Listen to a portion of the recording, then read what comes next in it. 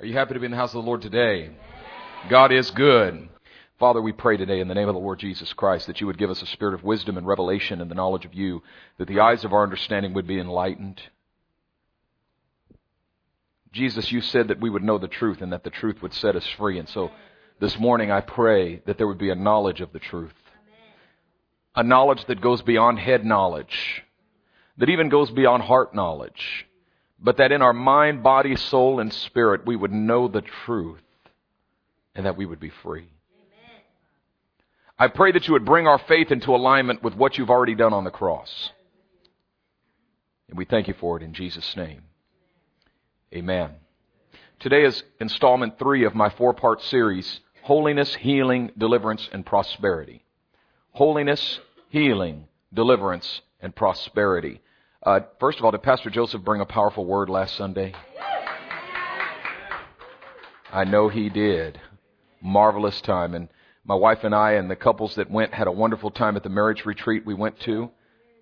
Wonderful, powerful testimony came out of it. My wife and I did a marriage conference in Selma back in January. And there at that marriage conference, there was a couple there that was on the brink of divorce.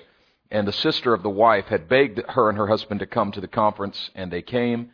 And not only did they have a breakthrough in their marriage, but a couple things. 1, she had lupus, and 2, she was barren. And we ministered to them at the conference, and after the conference, she started feeling a change in her body. Well, number 1, they had a major breakthrough in their marriage and reconciled. But number 2, she started feeling strange, and she went to the doctor, and they said, oh, here's the problem. Your kidneys are starting to operate again, and they've been at 0%. Now they're operating again. I got to take you off the kidney medication. And then she still felt funny, so he took her off the liver medication. And then she still felt, pretty soon, within 5 weeks, he took her off of all of her medications, and he said, I don't know what's happened, but there's no lupus in your body anymore. But wait. That's not the end of it, because she still started feeling strange in her body, and she went back and they said, well, let's run a blood test to find out what's going on. And they came back and said, you know what? You're pregnant. And she said, well, how pregnant am I? And he said, about 5 weeks. And she looked at her husband and said, what happened 5 weeks ago? And he said, 5 weeks ago we were at that marriage conference in Selma.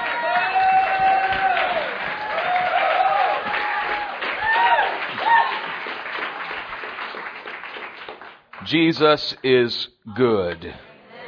So we had the opportunity to minister to to the entire Central California district of the Pentecostal Church of God, which is a worldwide denomination with millions of people in it. And not only did we get to do the marriage conference, I just got a call from the district office, and we're also going to be doing their big denominational conference in the fall, in September, which is about 2,000 people at that conference. And the last 2 speakers have been Tommy Barnett and Tommy Tenney. You ever heard of those 2 guys? So that's pretty cool stuff that the Lord is doing, huh? So we're really, really excited about it. All right, I just had to share that with you because I'm just too excited about that. My wife and I have been... My wife can preach, can't she? She's not just taking the offering. I mean, when somebody takes the offering so good that you feel like taking an offering for her... I got to take an offering for her for the way she took that offering. It made me want to leave the keyboard and go, put some more money in the plate. Ooh, I'm going to give. Yeah. Abraham. Abrahamic season. All right. I feel like we need to open and pray again. I'm just kidding. Today we're talking about deliverance, and I won't keep you long, only about an hour or so. We're talking about deliverance. And the whole fundamental premise behind this entire series, this 4-part series, is that there is one faith. Look at your neighbor and say, one faith. There is not one faith for healing and another faith for salvation and another faith for deliverance and another faith for provision. There's one faith that does all of the above. Remember in Matthew chapter 9, Jesus was teaching in somebody's house and the place was so full that no one could get in and no one could get out. But there were 4 friends that had a friend of theirs who was paralyzed from the neck down. And they didn't come to the house and see that they couldn't get in and say, oh, well. That's what a lot of us do. We're confronted with an obstacle and we go, oh, well, that's the best I could do. I tried. I did my best. Oh, well. No, they had some reckless faith. I'm looking for a whole generation of folks that got reckless faith. I'm talking about destructive faith. If your faith is not willing to destroy anything in its way, you ain't got the kind of faith that gets an answer from God. If your faith backs down in the face of opposition, you are not going to get nothing from God. But if you got some reckless faith, some destructive faith, I'm talking about demolition faith. I'm talking about faith that is weapons grade. I'm talking about weapons grade faith. Faith that has been weaponized. These guys had some destructive faith, so much so that they were willing to destroy this man's house.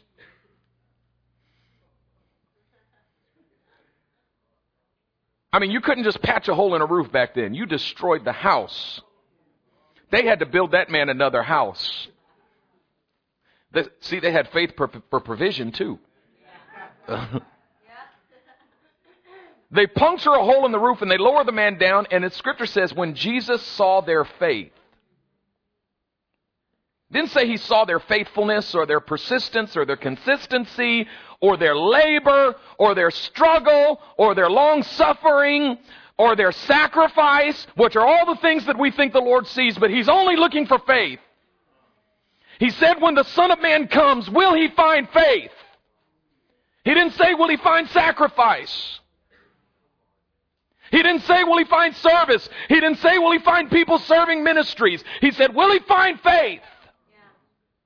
What he's looking for is faith. And it says when he saw their faith, he said, take heart, son, your sins are forgiven you.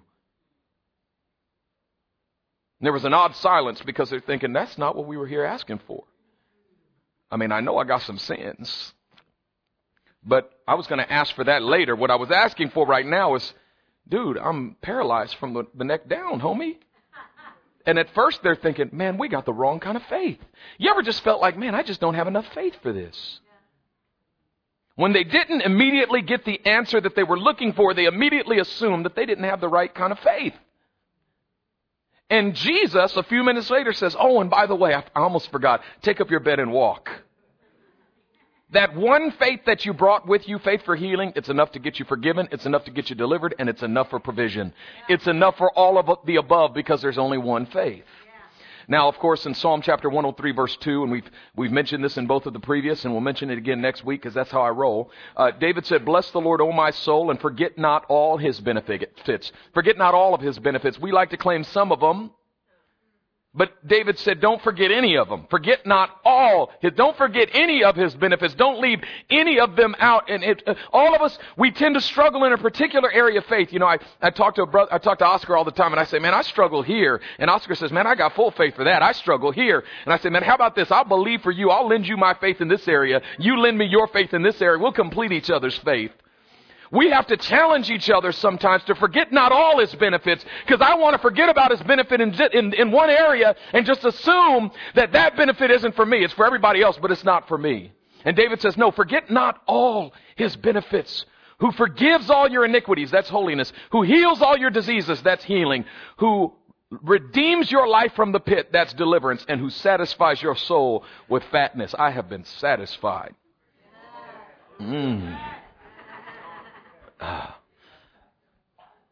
See, the key to losing weight is to wear tighter clothes so that you look slimmer. My uncle used to say, if you ain't got money, make them think you got money. If you ain't skinny, make them think you're skinny. Amen.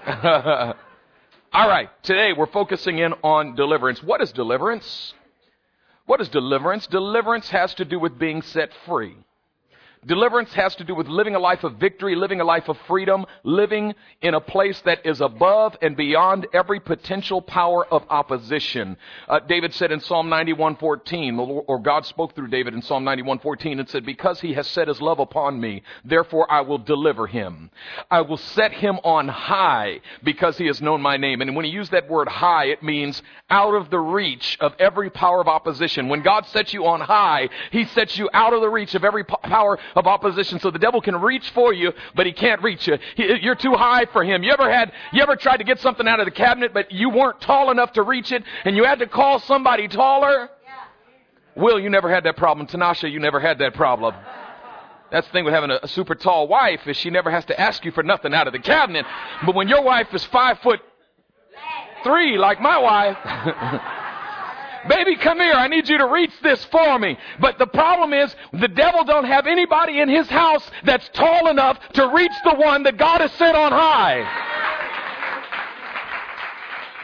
And so David says when God delivers you, he sets you on high. He sets you out of the reach of the enemy. And living a life of deliverance means living out of the reach of the enemy. Living in a place where you're looking down on him going, you can't touch me. I know you wish you could. Look at what you could have had, but you lost because of the blood of Jesus Christ. You can't touch me. Can't touch this.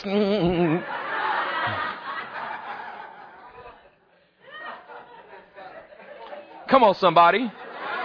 I should have called this message, Can't Touch This. I should have wore my hammer pants today.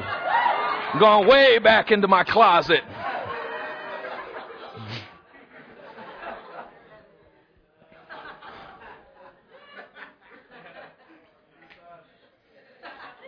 Now, here's the question we need to ask when we're talking about deliverance.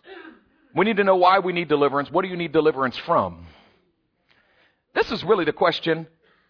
Can a Christian have a demon? Now, I'm just going to answer it for you. The answer is yes and no.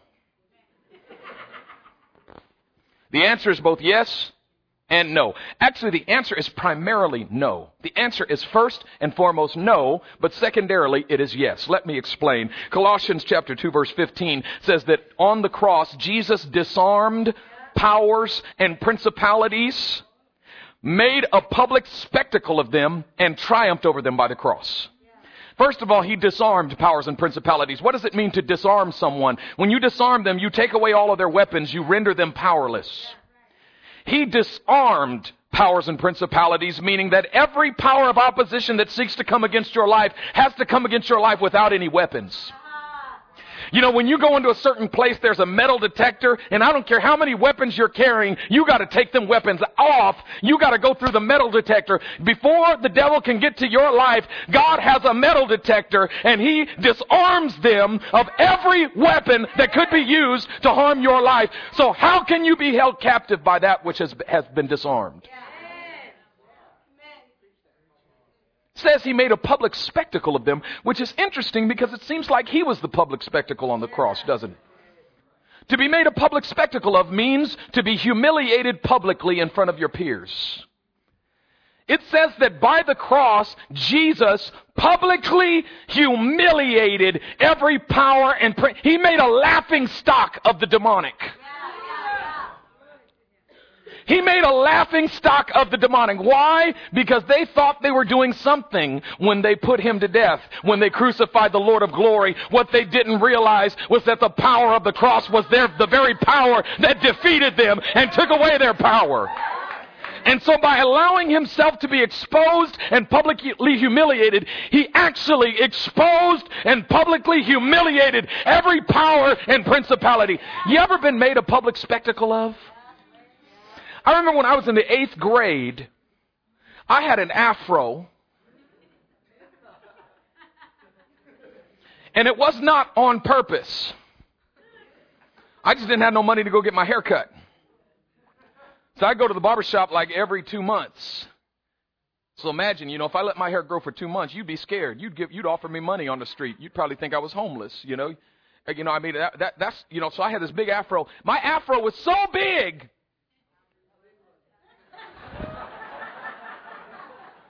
It was so big that at lunchtime one day, I'm on the playground playing basketball, and a bird poops in my hair, and I didn't even feel it.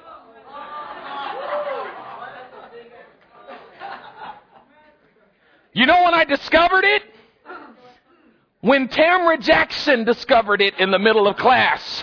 I'm sitting in my chair, and I lean back and yawn, and Tamara Jackson, sitting right behind me, goes, "Oh my God, he's got dookie in his hair!" And the whole class laughs at me. I was made a public spectacle.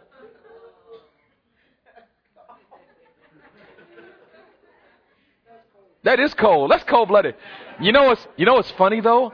I didn't see Tamara Jackson since the 8th grade, but I ran into her again like a few months ago. She came to our block party last year. And you know what she said? All these years I've wanted to apologize to you for that. I said, it's all good. I would have done the same thing if it was you. Don't worry. I'm not mad at you. But when you are publicly humiliated, when you are made a public spectacle of, you lose all of your power in the presence of people. You have no power of influence when you are the object of ridicule. At the moment when people are laughing at you and scoffing at you and pointing the finger at you, can you turn and influence anyone? Jesus made every power and principality an object of public ridicule and humiliation, which means he took away all of their power to influence anyone. He made them a cosmic laughing stock. So when you see the devil, you should laugh. You got punked. Remember the cross?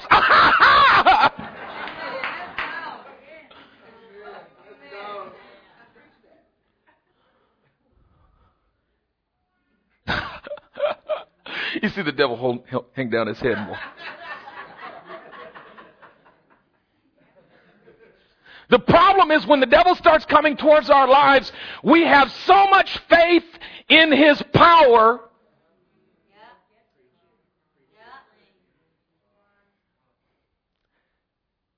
and it says that he triumphed. Not only did he disarm the devil, not only did he make him a laughing stock, but he triumphed.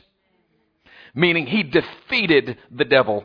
Once and for all, he defeated the devil. So he has been disarmed, he has been made a laughing stock, and he has been completely and totally defeated. How can you be defeated by a disarmed, humiliated, defeated enemy?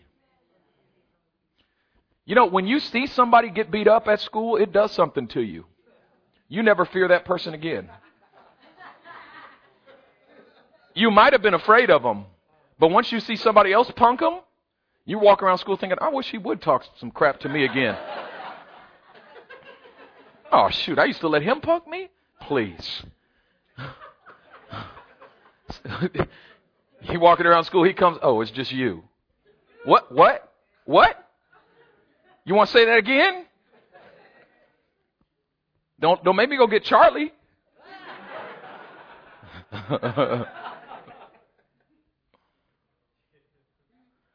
So then how do we come under the influence of the devil? It's easy, by faith. See, all things are possible to him who believes. Problem is, there's a lot of faith in the body of Christ, a lot of faith. The body of Christ is full of faith. Full of faith. Faith for the flesh, faith for the devil, faith for poverty, faith for sickness and disease, faith for losing your job, faith for all kinds of calamity and trouble and tragedy, so much so that we live in the constant expectation that Murphy's Law is really divine truth. That if anything can go wrong, it certainly will. When the devil sees Jesus come into your life, the devil naturally thinks, oh, great, it's all over for me. Ah, great. Man, I just lost my chance with that person. But then when he sees you afraid of him, oh, I wonder if the devil's going to come back into my life. He goes, you mean I can? Oh, cool.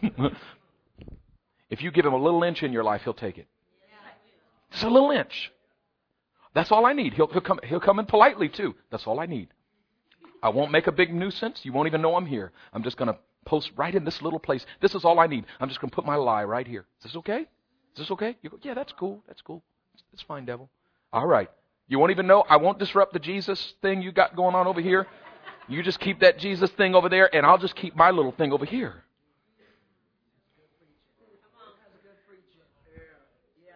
How does this work? Turn to Galatians chapter 5. Let's open this up a little bit. How does this work? First thing you need to know is that the devil cannot just come overpower you. You do not need to be afraid. Every time we talk about demonic bondage, I could tell you stories of people we've seen manifest demons and get delivered of demons and so on and so forth. And every time and a lot of times we see Christians manifesting demons. But whenever we talk about Christians manifesting demons, people get all worried and scared. Oh, maybe I got a demon. What if I got a demon? Oh, what if I get a demon? Oh, yet listen, you don't have to be worried. The devil cannot come and overpower you. Look at this. Turn to Galatians chapter 5, verse 19. Are you there? Good. Look what it says. The acts of the sinful nature, the NKJV, the New King James Version says, the works of the flesh. The word in the Greek for acts or works is the word erge. It means, it comes from the word energy. It's the word where we get the word energy from. The energies of the flesh, or the powers of the flesh. In 1 Corinthians chapter 12, Paul talks about the energematon, the energies. It comes from the same word of the Spirit. Speaking of the gifts of the Spirit, he calls them the energies or the workings or the powers of the Spirit. Here he's talking about the energies or the workings or the powers of the flesh. You can also call it the gifts of the flesh. There's the gifts of the Spirit, but there's also the gifts of the flesh. I'm just operating in my fleshly gifts. And I'm moving in several flesh gifts simultaneously with great power. He says the gifts of the flesh are obvious. Now the first few of them are obvious, aren't they? Look, sexual immorality. Does that make sense to you? Does that come from your flesh? Now what is the flesh? First of all, the flesh is not the physical body. He's talking about the sin nature that is bent on rebellion on the inside of you, that wants to rebel against what God wants and what God decrees. You say, well, we're not born into sin. Look, if you got a baby, you know you've been born into sin. Don't nobody have to teach that baby to disobey. You got to teach a baby to obey. Tell my baby, no. And she goes, no, don't touch that. And she goes, no. The very thing I say don't touch, she walks up to and goes, no, no, no, no.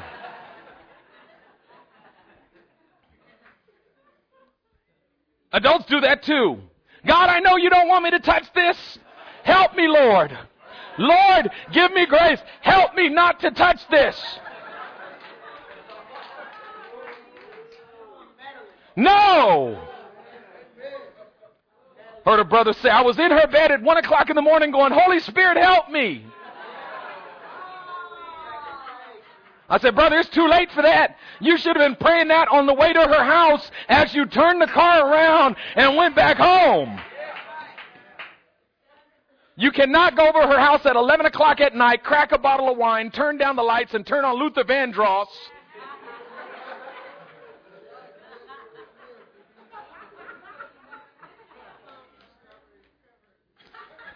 You know, when Paul talks about the works of the flesh, he's talking about the grace of Satan. You know, there's a grace of God, there's also a grace of Satan. What is the grace of Satan? Well, first of all, what's the grace of God? The grace of God is the unmerited favor of God. It's that divine empowerment that goes beyond that which you can procure or accomplish for yourself. The grace of God comes in and He gives you something for free, something you didn't strive for, something you didn't work for, something you don't deserve. When you receive the grace of God, you stand in awe before the cross and say, I didn't deserve this, but God, thank you so much. I talked about when the Lord healed my tooth. I didn't even ask Him to. He just came in the car and healed that rotten tooth I had in my mouth. That was the grace of God. It was free. It was unmerited. I didn't deserve it. I can't say it was because I'm so spiritual and because I've learned. No. It's grace. I didn't deserve it. I didn't earn it. Nothing I could do to deserve it or earn it. There's also the grace of Satan. The unmerited favor of Satan. He says, you don't deserve this, but I'm going to bless you with it anyway. Oscar tells me about when he was unsaved. He said, I used to smoke a lot of weed. He said, I used to smoke more weed than Snoop Dogg.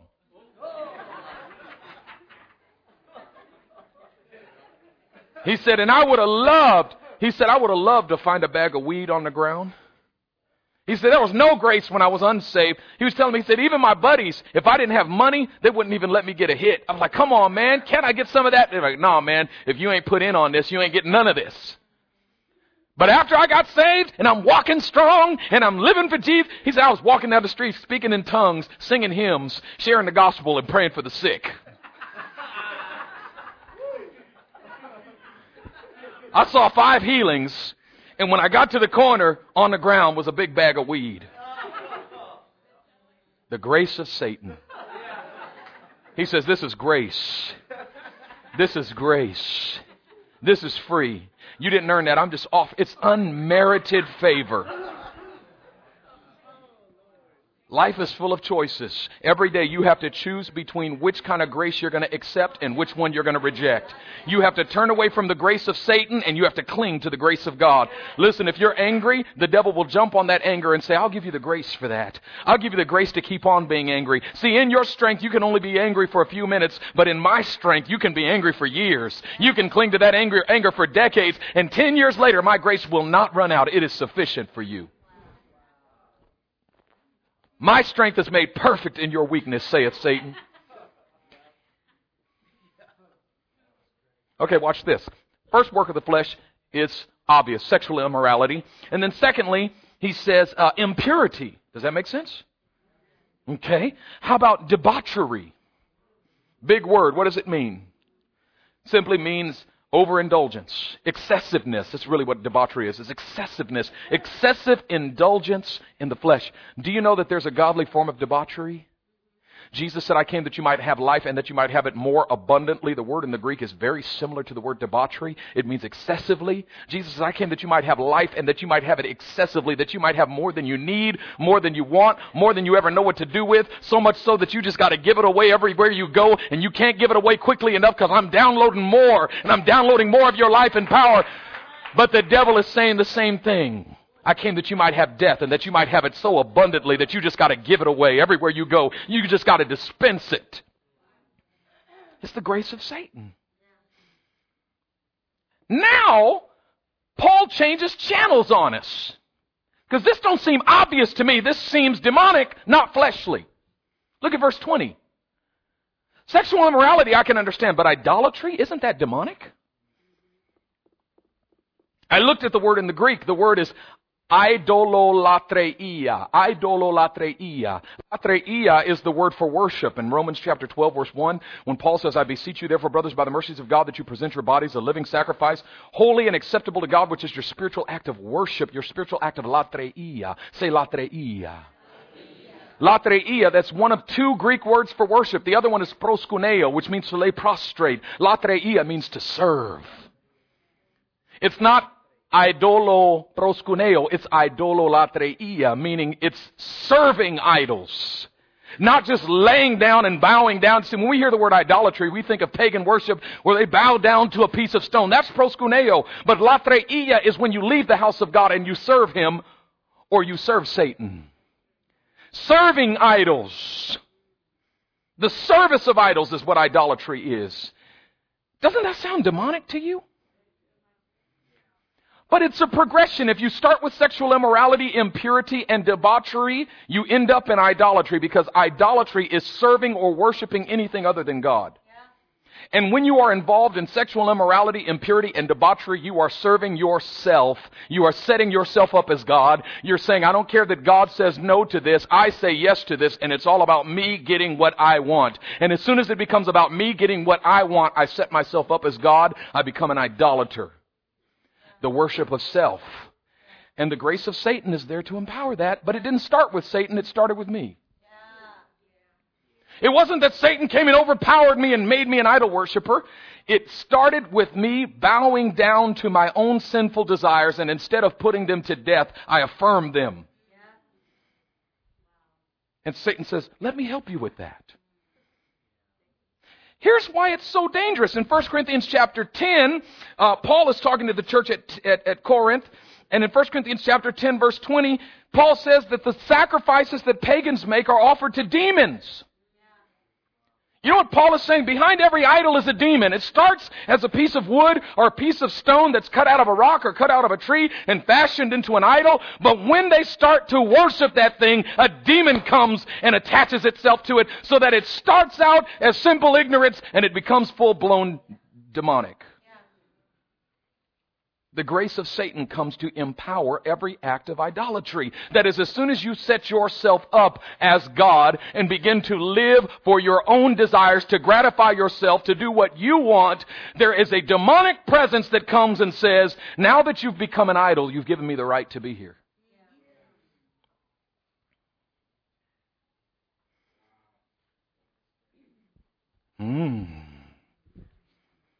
The progression continues. It becomes witchcraft. Now, wait a minute. I know that's demonic. It went from idolatry to witchcraft, but witchcraft is listed as a work of the flesh or a gift of the flesh.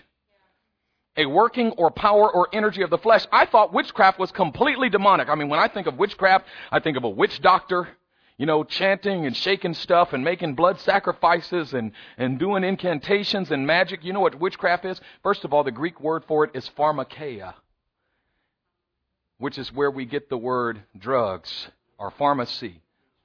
Pharmakeia. It has to do with an altered state of consciousness, creating an altered state of consciousness in oneself or in others in an attempt to manipulate and control. Anytime you attempt to manipulate and control others for your own means, you are involved in witchcraft. It starts with me simply gratifying the desires of my sinful nature. That results in me becoming an idol, living for myself. And once I'm there, the natural next result is I start to manipulate others for my own means. And the devil comes and says, I'll empower that. I'll help you with that. I got some tools to help you do that.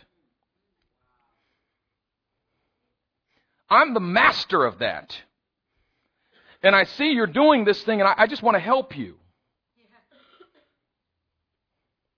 And so you walk down that path far enough, before you know it, you've got a demonic stronghold in your life. A place that you've given to the devil and said, please come and dwell here. Please come and make your home here. Please set up your tent here. A place where you have so aligned yourself with his agenda that he has the right to be there now. And he didn't come and overpower you.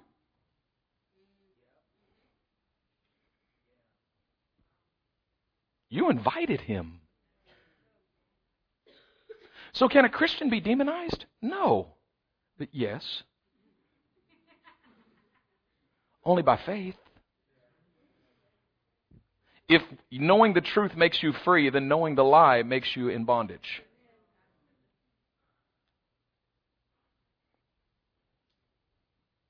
All right. So how do you get out of this? That is, how do you move from the works of the flesh to the works of the Spirit? How do you transfer from the grace of Satan to the grace of God? How do you get clean in every area of your life? Well, there's only one formula, and that formula is called faith. In Mark chapter 9, verse 14 and following, Jesus, I love the story because he comes down from the Mount of Transfiguration. That's this ghetto.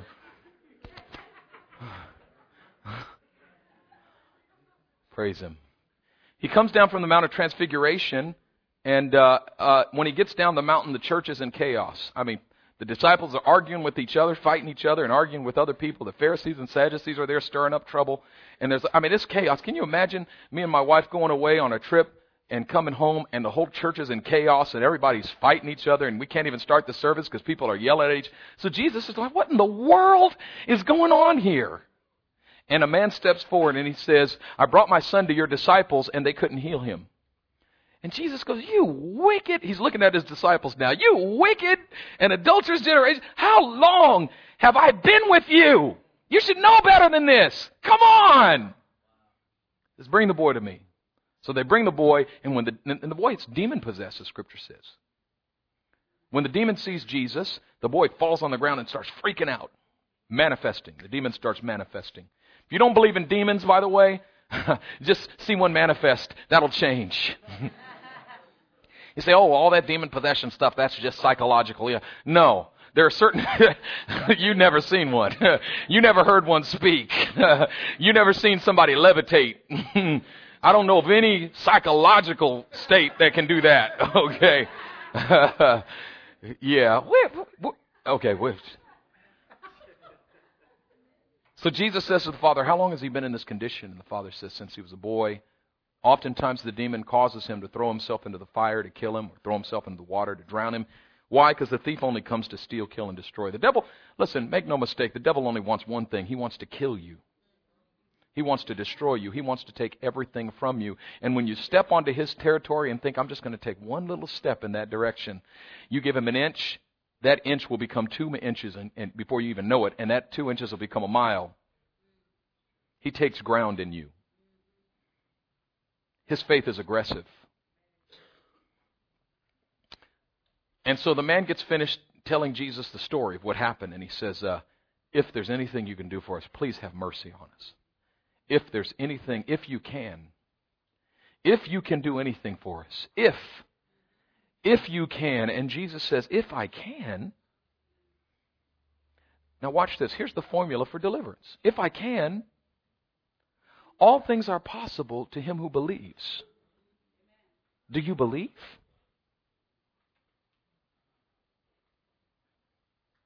He didn't say, well, I need to sit down and I need you to give me the whole history of everything that happened to him and I need to find out exactly how this happened. No. Jesus said, if I can, all things are possible to him who believes. Do you believe? Do you believe? I said it before, I see so much repenting in the church, but so little believing. The scripture says, he who repents and believes shall be saved. When you repent, do you get up off your knees believing that you're saved, believing that you're delivered, believing that you're set free, or do you walk back and say, well, we'll see what happens.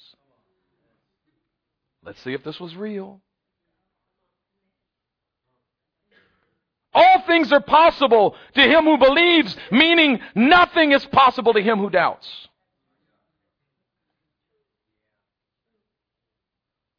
James says, if anyone lacks wisdom, let him ask God, who gives to all men freely without finding fault. You ever ask for something and feel like God didn't give it to you because he found fault in you? Oh, well, I know why God didn't do this because of this. Because God wants me to fix this. Because God wants to take away this. Because God wants to... And once you start going down that road, you have to become perfect before God does anything in your life. 10 years later, well, God's going to do it, but first I have to do this. And first he wants me, and there's all these conditions to the work of God. James said, cut all of the conditions. If you need wisdom, ask God. He gives freely, and he does not find fault. And it will be given to him on one condition. Let him ask in faith. Nothing doubting. Because he who doubts is like a wave driven by the wind. He is a double-minded man and unstable in all his ways. Don't let that man think he's going to receive anything from God. We should all go home and memorize that. Don't let that man think he's going to receive anything from God. Meaning that at the moment you believe and then the next day you doubt, forget it. You just lost it. Don't think you're right. You're not going to get it. Double-mindedness. Do you know that the doubter is double-minded? That you can even be encouraged as a doubter? Doubters can be encouraged too. A doubter is simply a wave driven by a wind. A wind of adversity comes, it blows you to discouragement. A wind of blessing comes, it blows you to encouragement. The fact that you're encouraged today doesn't mean that you're in faith. It just means a little wind of encouragement blew your doubting behind over here to this place where you feel good for today. But you know what? Tomorrow, another wind is going to blow you back to the place of discouragement. You're double-minded. We think moments of victory and moments of faith is all God wants, and what God is wanting is unrelenting, unflinching, consistent, perpetual, forward-moving, ground-taking, ground-breaking, pioneering faith that says, I will not doubt, even if every devil in hell stands in my way, even if nothing happens, even if the opposite seems to happen, I will not doubt.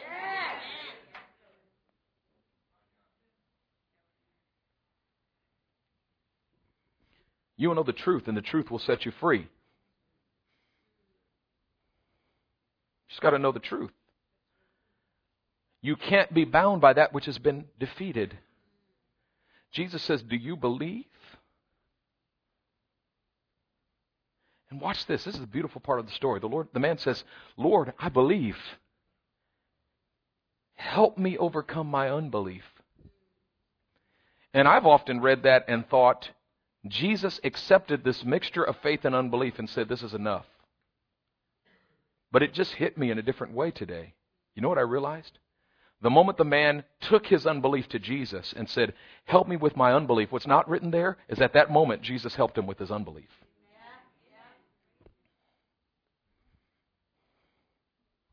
Done.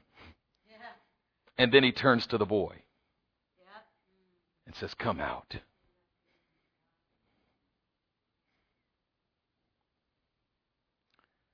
The problem is not that you don't have faith. The problem is that you let it go. Scripture says that all of us have been dealt a measure of faith. If you believe in Jesus, you've been given a measure of faith. You got it. The disciples said to Jesus at one point, increase our faith. And Jesus said, all you need is faith the size of a mustard seed. And you can say to this mountain, be lifted up and cast yourself into the sea, and it'll obey you, and nothing will be impossible to you.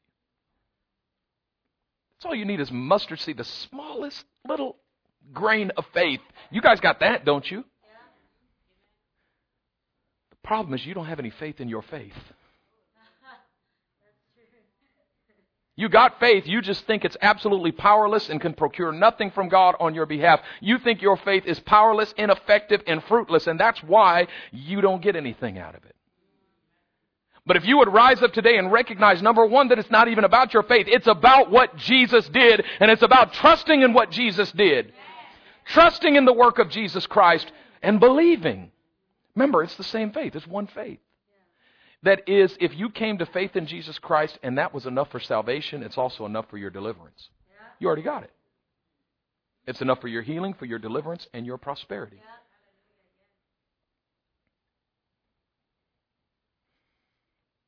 What faith in Jesus Christ means is not only believing in what He did on the cross, but believing in what He did in your life through the cross. And trusting that when He opens the door, no one can shut it. Do you believe that? When Jesus opens the door, no one can shut it. Is that true? When He shuts the door, no one can open it. Is that true? When He decrees it, no one can reverse it. Is that true? So why is it that when He delivers you, you go home and doubt it? I have a good friend. He's very open. I don't think he would mind me sharing his testimony with you today. He's very open about it. He's 25 years old now. When he was 14 years old, he got involved in all kinds of sexual perversion. All kinds. And I can't even begin to describe the type of bondage he was in. But I'll just give you one detail. By the time he was 16 years old, he had been with more than 200 partners. And most of them were men. He had sold himself. I mean, he had done a number. It was bad. At the same time, he was discovering the call of God on his life. Going to church and preaching, and prophesying, leading prayer meetings with great power, but living a double life. After about a year and a half of that, he was at a prayer meeting one night, in an intercessory prayer meeting, and one of the older ladies in the church, she walked over to him and whispered in his ear. She said, I feel a little uncomfortable saying this to you because you're a mighty intercessor. Nobody would think, this doesn't make any sense. But the Lord just showed me that you're involved in all kinds of sexual perversion and things that I'm ashamed to even mention. But the Lord also showed me that He's pulling you out of it right now. He broke and he began to weep. He was exposed. Isn't it wonderful how the Lord knows how to expose you, but in the most loving way?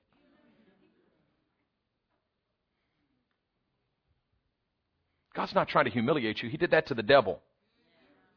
He's not trying to do that to you. He struggled. He still couldn't come fully out of that lifestyle, but he began to struggle with it at least, instead of embracing it. I guess about 6 months later, he said an evangelist came to our church. And he said that evangelist was preaching with power, and then he began to share words of knowledge and words of prophecy over people in the congregation. And all of a sudden he looked at me and he said, young man, come here. He said, I came and I stood in front of him, and that man looked me in the eye. And he said, God has shown me that He's given you a wisdom beyond your years. He's placed an anointing on your life that will take you before multitudes all around the world. And God's going to use you in great and mighty and powerful ways, and signs and wonders and mighty deeds all over the earth. But the Lord's also shown me that you're like Esau. because you're about to trade your inheritance for a bowl of porridge. He said, I broke and began to weep. He said, then that evangelist came and laid his hands on me. And he said, when that evangelist laid his hands on me, the power of God hit me so hard that I flew off my feet backward and hit the floor. He said, on the floor, the power of God continued to come on me more powerfully than I had ever experienced before in my life. And when I got up off the floor, I felt like Jesus had bleached the inner walls of my heart. He said, I felt blameless. He said, I was so excited, I started running around the church and telling people, today the Lord set me free from sexual perversion. He set me free from male prostitution. I was selling myself in sex clubs, but he said I was freely telling everybody what the Lord did. I had absolutely no shame. The Lord had taken all of that shame off of me and all of that sin out of me. He had set me free and delivered me. And at that moment in the testimony, I could feel Jesus coming into the car with us. That moment in the testimony changed everything that he had said before it. The work of Jesus Christ negates everything that Satan does in your life. But watch this. The Lord came and took all that shame away, and the church started to give it back to him. I just wish I had a church that believed in Jesus. Because when somebody tells you what Jesus did in their life, don't try to give them back the shame that Jesus just took from them.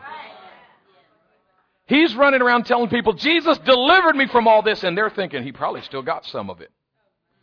And people are telling him, stay away from my kids. He wants to hug a man and they're going, you ain't getting me.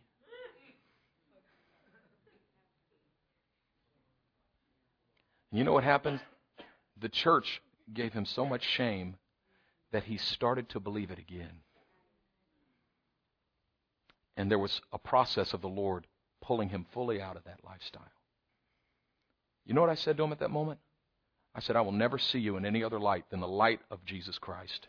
That moment when you were 16 years old, that's who you are. Jesus bleached the inner walls of your heart and you are blameless. You are not being delivered, you are delivered. You are not being set free, you are set free. It is not a process, it was a moment. And if there's any moment when Jesus has done anything in your life by the power of the Holy Spirit, that is the moment that defines your identity.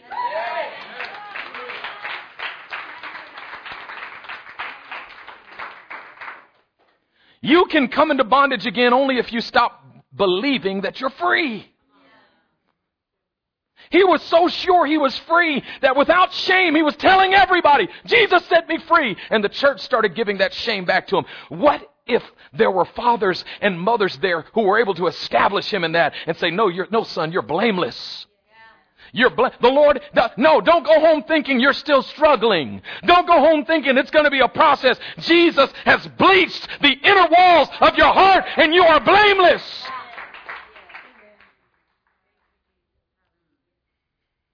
I want a church that knows how to identify the work of Jesus and see only what Jesus is doing and believe. I don't even believe what the devil's doing anymore because it doesn't matter. He's been disarmed. He's been defeated. He's been made a public spectacle of by the cross. I don't care what you've walked in, where you've been, what you've done, what you struggle with. It is not stronger than the power of the cross. Come on. The cross of Jesus Christ. That's what it's all about. There is no other formula for deliverance than the cross of Jesus Christ. Believing in what he did on that cross. Believing in what he did on that cross. Believing that your freedom is right there. You will know the truth, and the truth will set you free. The problem is that too many believers go home and start doubting the power of the cross, but believing the power of the demonic. You've forgotten that you were cleansed. Peter said it this way in 2 Peter chapter 1. In verse 3, he says, his divine power has given you everything you need for life and godliness. You hear that? You got everything you need. I know you walk home and you think, oh, I wish I had this. If I had more faith, if I had more this, I could walk clean. If I had this, maybe one day the Lord will give me this and I'll have this. And if I had a wife, then I wouldn't struggle with this anymore. And if I had a husband, then I wouldn't struggle with this anymore. And maybe if I had a job, I wouldn't be tempted to do this anymore. And maybe if I had I'm missing something. Peter says, no. Check this out.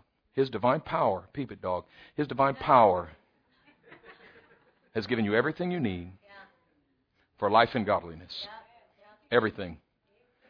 Through the knowledge of Him who has called you by His glory and goodness.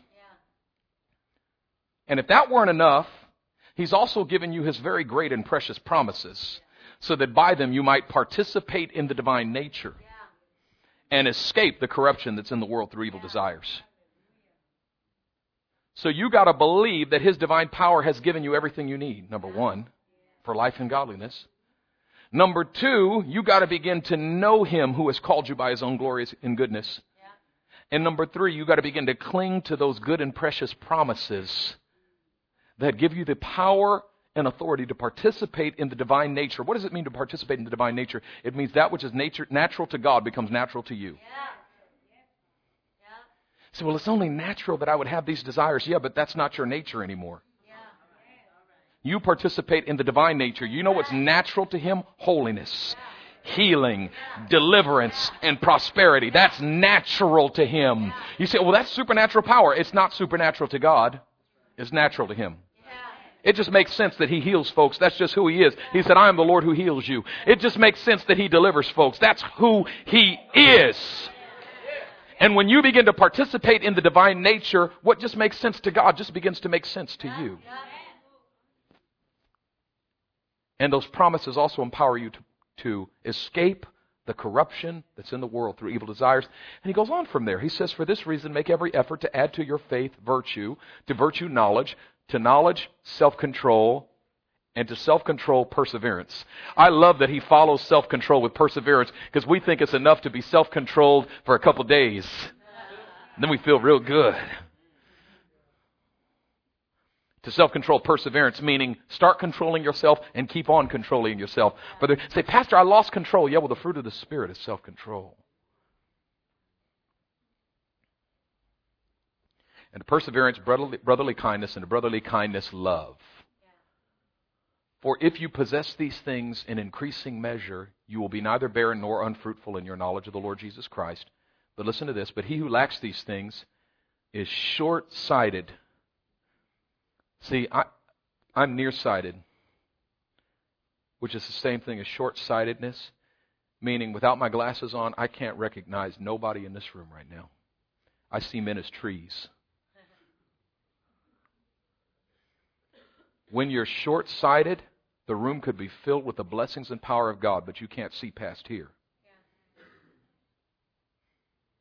You can't see past your own imperfections. All you see is just these blurs. Could be blessing, could be curse. Could be a miracle, could be death. Could be provision, could be poverty.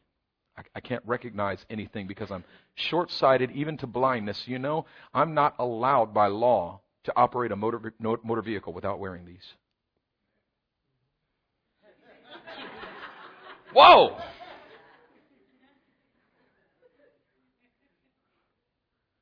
Why is he short-sighted even to blindness? Because he's forgotten that he's been cleansed. You just forgot that Jesus took all that away from you. You forgot that you've been cleansed. You forgot that you've been delivered. You forgot that you've been set. You just forgot. That's all. You just got to remember. Oh, yeah.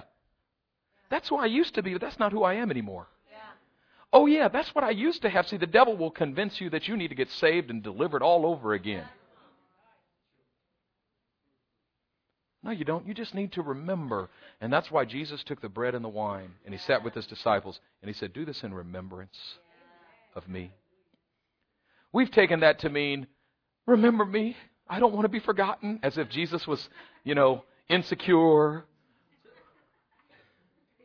And what do? We cry as we remember him. Oh, I remember what you did. But you don't remember what it means. He said, no. I don't need that. I'm at the Father's right hand. The angels are I'm not up in heaven going, I hope they don't forget me. Remember what it means. Remember that this is my body which is broken for you. Remember that this is the new covenant in my blood which is shed for the redemption of many. Remember that this redeems you. Remember that this heals you. Remember that this sets you free. Remember that this provides for you. Remember that this forgives you. Remember that you're delivered because of my body and my blood.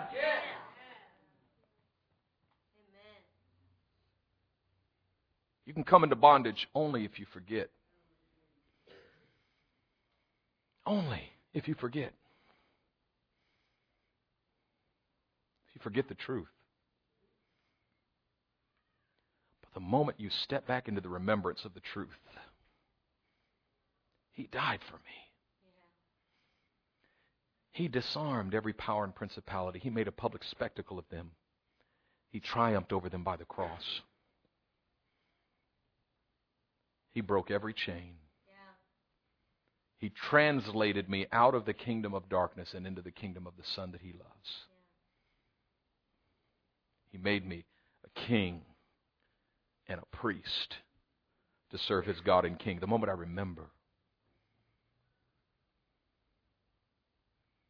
no power of darkness can hold me.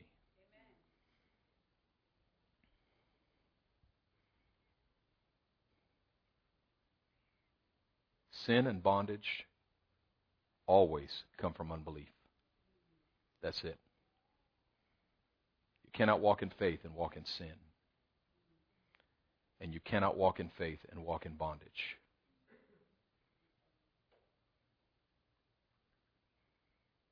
Faith equals freedom. And if you make a decision today, I'm going to remember all of His benefits,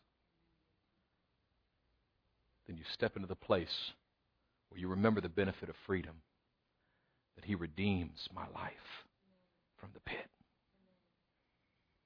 We were in Ethiopia in November, and I'll end with this. We were in Ethiopia in November, and a lot of people were demonized there, a lot of people.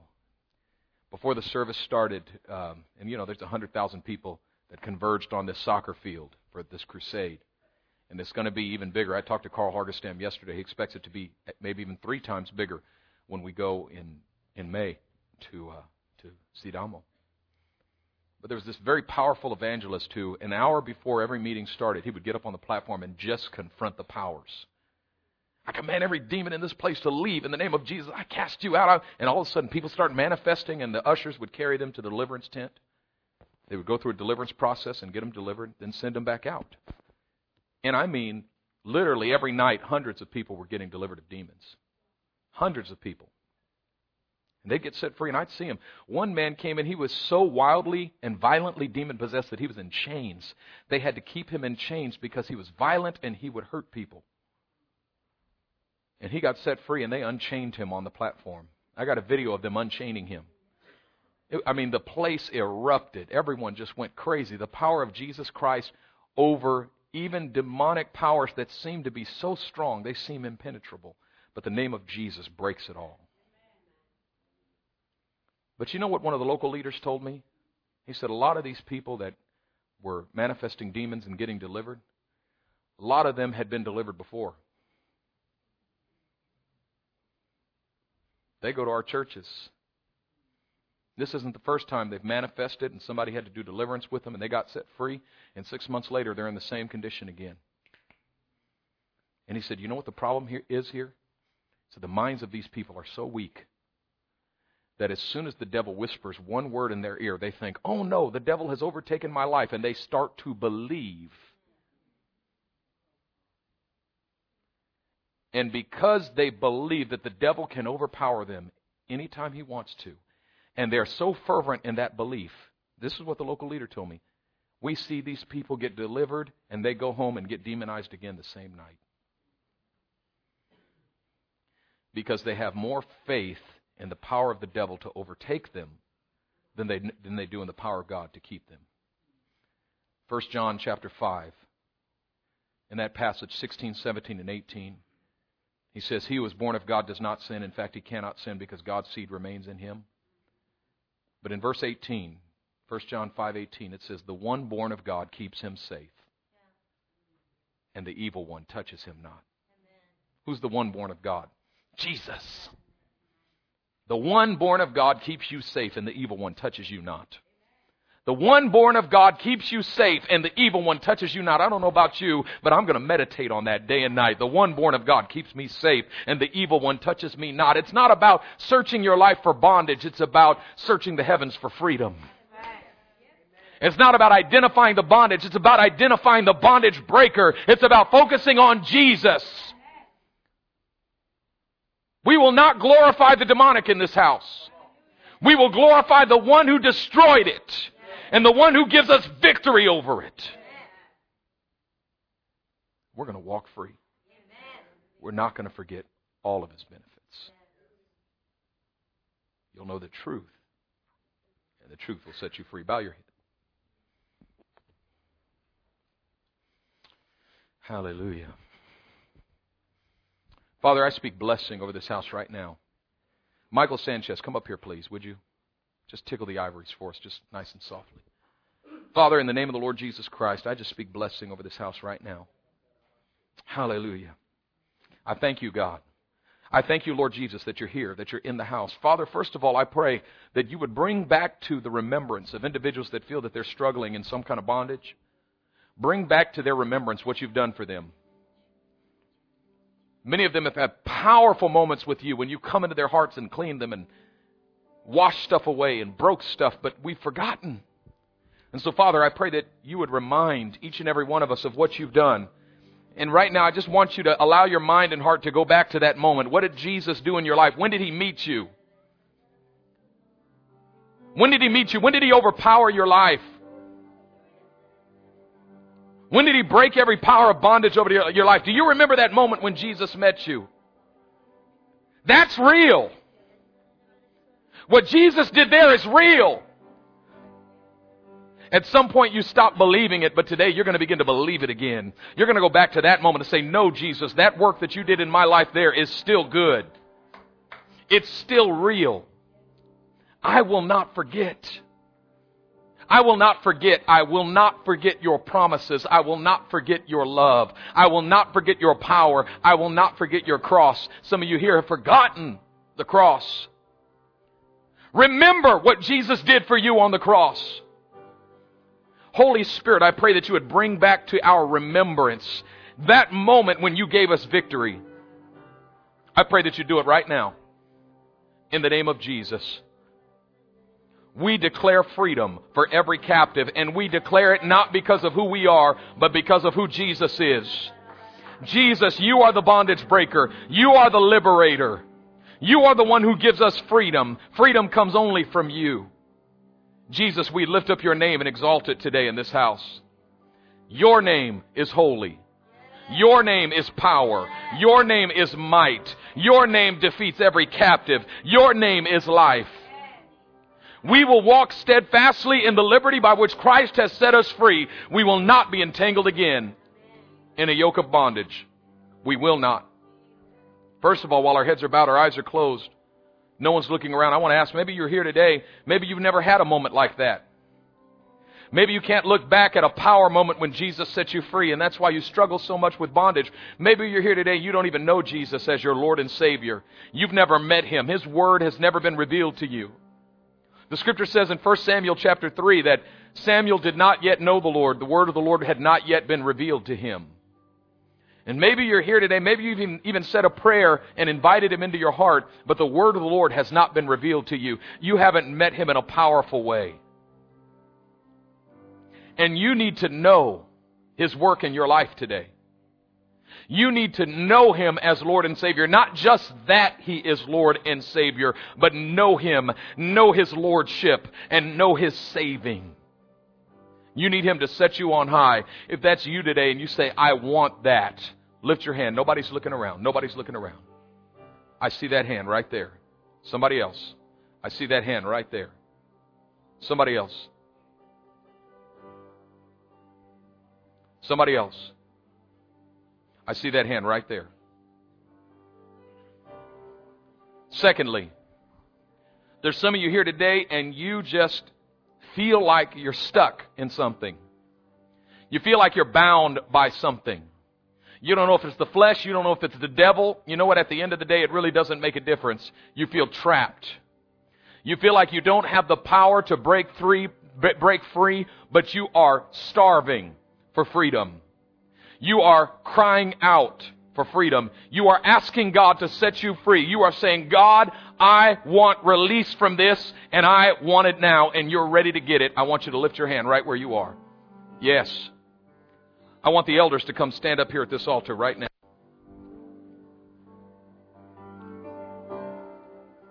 All of you who lifted your hands, I want you to come stand in front of one of the elders. You're free today. You're not going to leave this house with that in your life anymore. You're not going to leave this house feeling trapped anymore. You're not going to walk away from here feeling stuck anymore, feeling like you're in bondage, feeling like you don't have the power, like something has power over you. You're going to walk out of here knowing the freedom that's in Jesus. Hallelujah. We declare freedom right now in the name of Jesus. We declare freedom right now in the name of Jesus. Because of the cross of Jesus Christ. Because of the cross of Jesus Christ. In the name of Jesus. In the name of Jesus. We declare freedom. We declare wholeness. We declare wholeness.